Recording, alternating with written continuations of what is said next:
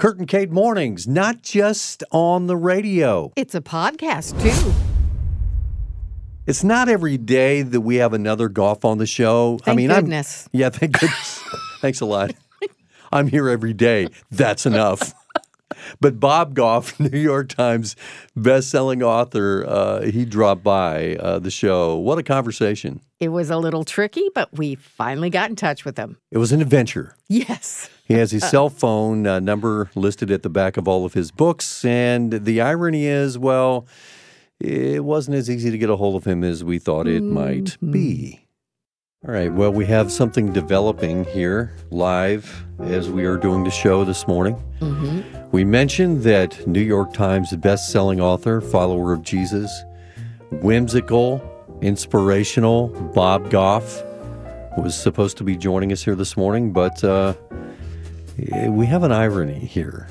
It's Bob Goff and friends, by the way, going to be in the area, Tampa Bay, at Indian Rocks Church. This is coming up on this Tuesday, March 14th. Oh, cool. I put a link up on our Facebook page so you can learn more about it. Bob Goff and Friends on Tour.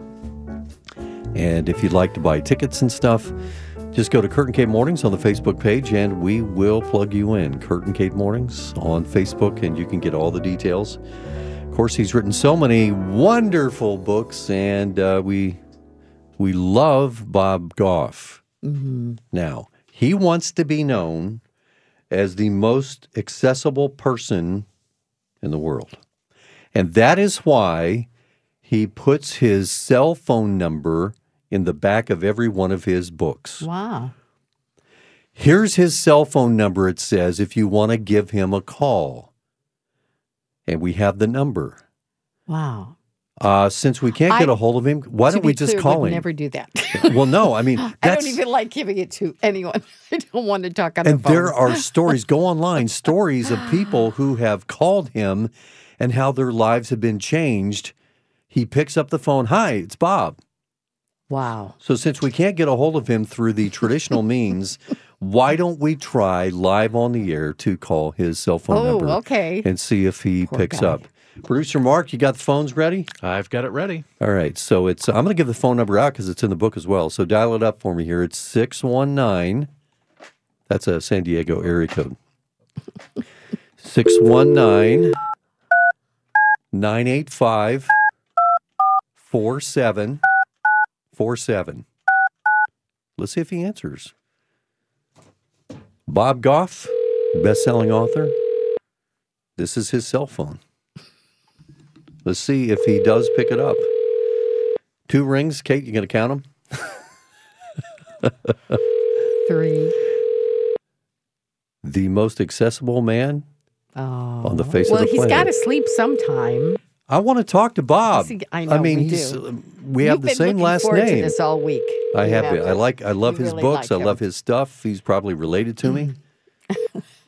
Wait a minute. Hey, it's Bob Goff here, and if you're not reaching me, it's because I'm probably on an airplane. So leave me a message. I'll call you right back. See ya. Wow. Hang on. That was The mailbox is full and cannot accept any messages at this time. I was going Goodbye. to leave him a message. I am crestfallen, guys. This is bumming me out. He's got all his bases covered, doesn't Yeah, he does. That's funny. The most accessible man on the face of the planet? Maybe either not. way. What Yeah. happens when your voicemail box is full? Well, believe it or not, Bob Goff just called in. Yes. He's whimsical. The other Goff. He's the other Goff. I'm the Kurt Goff. He's the Bob Goff. He's whimsical. He's inspiring. Some say he's crazy in the best possible way. That's what I say. But the most important thing about Bob is that he's a passionate follower of Jesus. Bob, we called the number that you put in the back of in all of your books, and we were trying to get a hold of you that way, and it went right to voicemail. And just so you know, your mailbox is jam-packed. It's full. Yeah, that's not a news flash. I get so many calls. If you put your name in the back or phone number in the back of 3 million books, you're going to get a couple of calls. I was thinking maybe in the outside chance we might be able to connect with you that way. Well, I'm glad you called us. What are you doing right now? What are you up to? Yeah, well, in San Diego, so we're just starting the day here, and we're packing up for this bus tour. We're just so thrilled. We're going to be kicking it off in Tampa Bay, so Oh, by we're headed bus? your way. Yeah, so you're going to be, Wow. you're not just calling it a bus tour, it is a bus tour. No, it really is. We did it a couple of years ago, and we're doing it again. I think it'll be in 15 or 16 cities, and Sweet Maria comes along, which doesn't happen that often, but she'll be with us, and then a really great friend, Taylor Hughes. He's an illusionist, and he'll just like blow everybody's mind. It's the difference between feeling deceived and feeling engaged. And I think it's an important distinction even in our society to say, like, how do we get more engaged? How do we get focused on things that matter and last? And so I think it's just going to be a great evening of just to think about some things and to laugh together. And then to also reflect on what are the things that last and how can we aim for those? When I saw the title of the tour, Knowing You, or knowing about you, not knowing you personally, but I'm thinking, this could be a puppet show. Bob Goff and Friends. We'll bring all of our Muppet characters with us. No, it's just something I look forward to so often, and it's a great way for us to get the chance to say hi to friends along the way, and there's a whole bunch in the Tampa area, so I'm really looking forward to that. Now, for those who have been living in a cave and they don't know much about your story, I'd love for you to unpack the story. Also, Love Does was your very first, was that your first book right out of the gate? That was it. Yeah, I was a practicing lawyer. I was a trial lawyer. I lived in San Diego and I worked in Seattle, and I went to work every day and flew home for supper. I just flew in the back of the airplane. I just didn't want to move to Seattle. So I traveled back and forth for years and years and years. And then one day, I just decided, you know what? This isn't for me anymore. So I quit my own law firm, and we just started building schools. The origins of Love Does is there was a publisher, and they said, would you write a book? And I said, I don't know. Will you build a school? I'll trade you one book for one school. And so they said, how big's the school? And I said, all right, 1,500 child soldiers and 150 teachers. And they said, big school. I said, big book. That's great. And I had them pay me in advance because I didn't know if it'd be any good. And then I think we're in our 14th country. So we've got schools throughout Uganda, several in each country. In Somalia, we have several in Mogadishu, Iraq. Afghanistan, we have a girls' school there that is continuing to operate. We've got schools in the Dominican and throughout Eastern Europe. It's really been great. We hope you're enjoying this episode of the Kurt and Kate Mornings podcast. Leave your comments and your thoughts. We appreciate your feedback. You can give us a review. Also, don't forget to like us, follow us, subscribe as well. So some of the other books you've written, Everybody Always, Dream Big, Undistracted, and, let's talk about Dream Big for just a moment. Well, hang on to that one. Part of your story is you set up an office in Disneyland. Isn't that What? great? I don't know if Disney approved of that, but I just set up shop on Tom Sawyer Island. I teach at a couple places. I teach at Pepperdine Law School, and I always stop at Disneyland on the way there. I also teach at San Quentin, and I don't stop at Disneyland on the way there. Yeah. Yeah. Wow. Yeah. But in Los Angeles, it's about halfway from San Diego to where I'm going to teach. So I'll stop from 10 to 2 on Wednesdays. And then people just know on Wednesdays to meet me at Disneyland on Tom Sawyer Island. It's a kick. Okay, so have you ever done that over here in our neck of the woods in Disney World? Yeah, you've got the big one. I think I'd get lost there. I made one quick trip. I get there an awful lot, but I get adjacent to it to go speak to a bunch of people that are going there, and I never have time to go there. I think there's a sermon in there somewhere. I think you're right. Oh, my my head is always on a swivel for the things. We have a retreat center out in San Diego called the Oaks, And so oftentimes these days, because I'm a grandpa, we kind of bring the party to me. And so I was there. We have a chicken hutch, and in it, there's a chicken run that's about 25 feet long. And we have, I don't know, 30 or 40 chickens in there. But I was there the day before yesterday, and I saw there's all these birds in there, they're black and red and all kinds of colors, but not just the chickens. And so I thought, oh my gosh, they're trapped.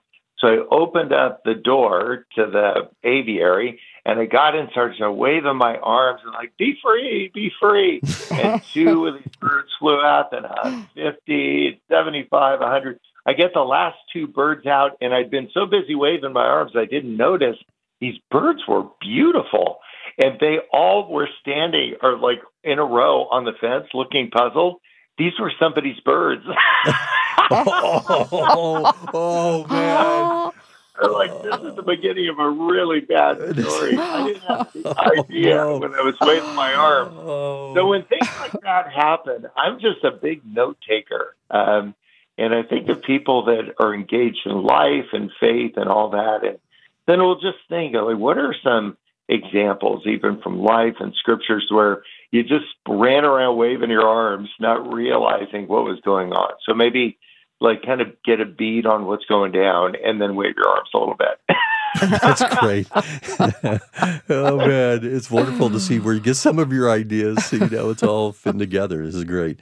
Hey, and I haven't met the guy whose birds they were that's going to be really bummed out. I'm going to tell him the two of you did it. Oh, okay. Thanks a lot. Thanks, Bob. Throw us under the bus as the bus tour begins. Under the bird. One of the things that, whimsical, that's a word that pops into my head when I think about you and obviously the ministry, and it is a ministry that God's given you. Whimsy is very important for each and every one of us, is it not? Yeah, I think that idea of being curious about everything. And if you're curious about everything, you're going to be curious about your faith. You're going to be curious about the people around you. Philippians 2:20, that's Paul talking about Timothy, and he says, I don't have anybody like Timothy. He's a guy who shows a genuine interest in your welfare. He's just curious about how can I help. So I would just get your head on a swivel, see what's going on around you. I don't know if the two of you have ever had the UPS truck come to deliver something and you're not there, so it leaves a little note, drives away with whatever it is that you desperately need. And the thing you may not know about UPS trucks, they only turn right. Did you know that? They only turn right. I think that's true, though, isn't it? Yeah. It's true. Turn across traffic. And so they want the UPS trucks to go. I thought this was a joke. I okay, know. Bob? It sounds like a joke, I thought you were but pulling I think something on me here. I just don't know. No, it's for real. No, it's for real. So I got the note, and I just started turning right. I left to turn right at the end of my street. I turned right at the next street. I turned right at the next street. And I found the UPS truck. So there's some really practical benefits to being curious. But beyond that, you're going to be curious about your faith. You're going to see a bunch of birds flying out the cage. It's a terrible mistake. And then you'll think about somebody else who made a terrible mistake. You'll think about God's forgiveness. You'll think about what happens. That God doesn't compare what he creates. He's not looking at your life and comparing it to mine. He's looking at our life and comparing it to Jesus. And so that whole idea, if you're curious, it's just going to lead you on such a beautiful adventure. And then take notes about what you're learning. Because people that are curious, people that take notes, just live more engaged lives. Wouldn't you agree? Are you guys note takers? Yeah. You know what? I do. Yeah, we kind of do that, and we're always looking for stuff to talk about on the show. First of all, our memories are failing. Yeah. Second of all, we're thinking we may talk about it on the show, so because we talk about pretty much everything. Think about George Lucas was a note taker, and he was writing Star Wars at the same time he was scoring American Graffiti. That's a talented guy. But the way that you find a scene in a movie is by roll number and dialogue number. So roll 12, dialogue 18, and they'll bring that little clip up and they'll do it. So he asked for this particular scene, and they said it was at roll 2, dialogue 2. I'm not even kidding. he wrote down R2D2. That's how he got that. Oh. Yes, isn't that awesome? Oh, he was working my. on American Graffiti, but because he took a note, I hadn't he heard thought, that. oh my gosh, that'll actually work over here. And so what if you take notes about the things that you're learning? What if you take notes? Matthew 25, hungry people, thirsty people, sick people, strange people, naked people, people in jail. Take notes. But when you see some, you just go like, oh man, this is something that relates to that. Because I think there's a lot of people that agree with Jesus, but I can't think of one time Jesus ever asked anybody to agree with him. He said, let's go do this. And he doesn't need our help. He wants our heart. And so I take note of that to just say, it's not a bunch of information. I don't care how many boats are floating in the Sea of Galilee, but I do care about how I engage the people who are a little prickly, people who are a little bit hard around me. You know what's interesting, too, is the way you unpack this, it's so natural. And when we think about as followers of Jesus, following him daily, sometimes it's hard to grasp what that looks like in real life. But what you've just illustrated there is it's a wonderful way to experience the presence of God throughout your average, ordinary day. Yeah, I agree. And the idea to just say if you have, let's say, you have an overreaction to something, you're stuck in traffic and you just lose your mind. And it's probably because you've underreacted to a whole bunch of other stuff in your life. And so then you're just like, this is Gettysburg. Hold my earrings. You're just saying, like, I'm just so if you have a disproportionate reaction to something, it might be that there's something else that's connected to, usually is for me. And so to see what that's connected to, and that's this journey of faith. And then you have a God that says, I know everything before you ask. But then you have the scriptures that say, make your request known to God. And I think the idea of making it known to God is to make it known to yourself so you can make it known to God. So instead of saying, God, I'm stressed out, which is just such an honest feeling, why don't we say, look, what is that connected to? Let's figure out what the four things are that are just freaking you out right now and try to see it so we can understand it, so we can take a Jesus to fix. Wow. Amen. This is great.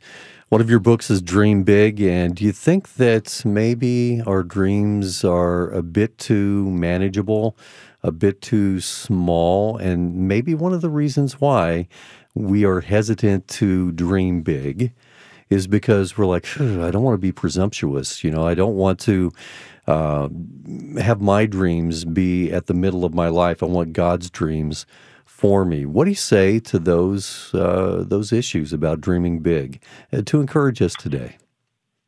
Yeah, there's two types of people. I've heard it said a number of times. There's humble people, and there's people that are about to be. That's good. That is so true. I like Reminder to me. So I am all for Team Humble. We need a big dollop of that, each of us.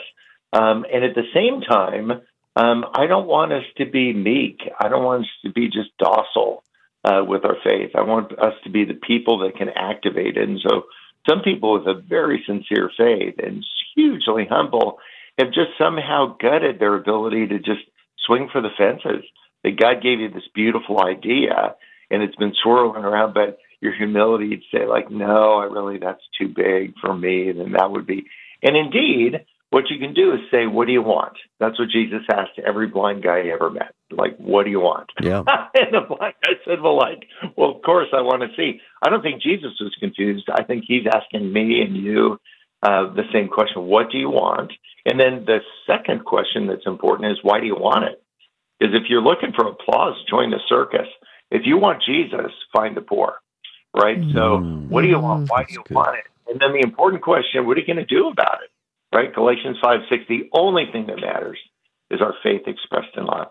And so he, again, doesn't need our help. He needs our hearts. But if we can vet the things, but then once you say, I really want to be a doctor.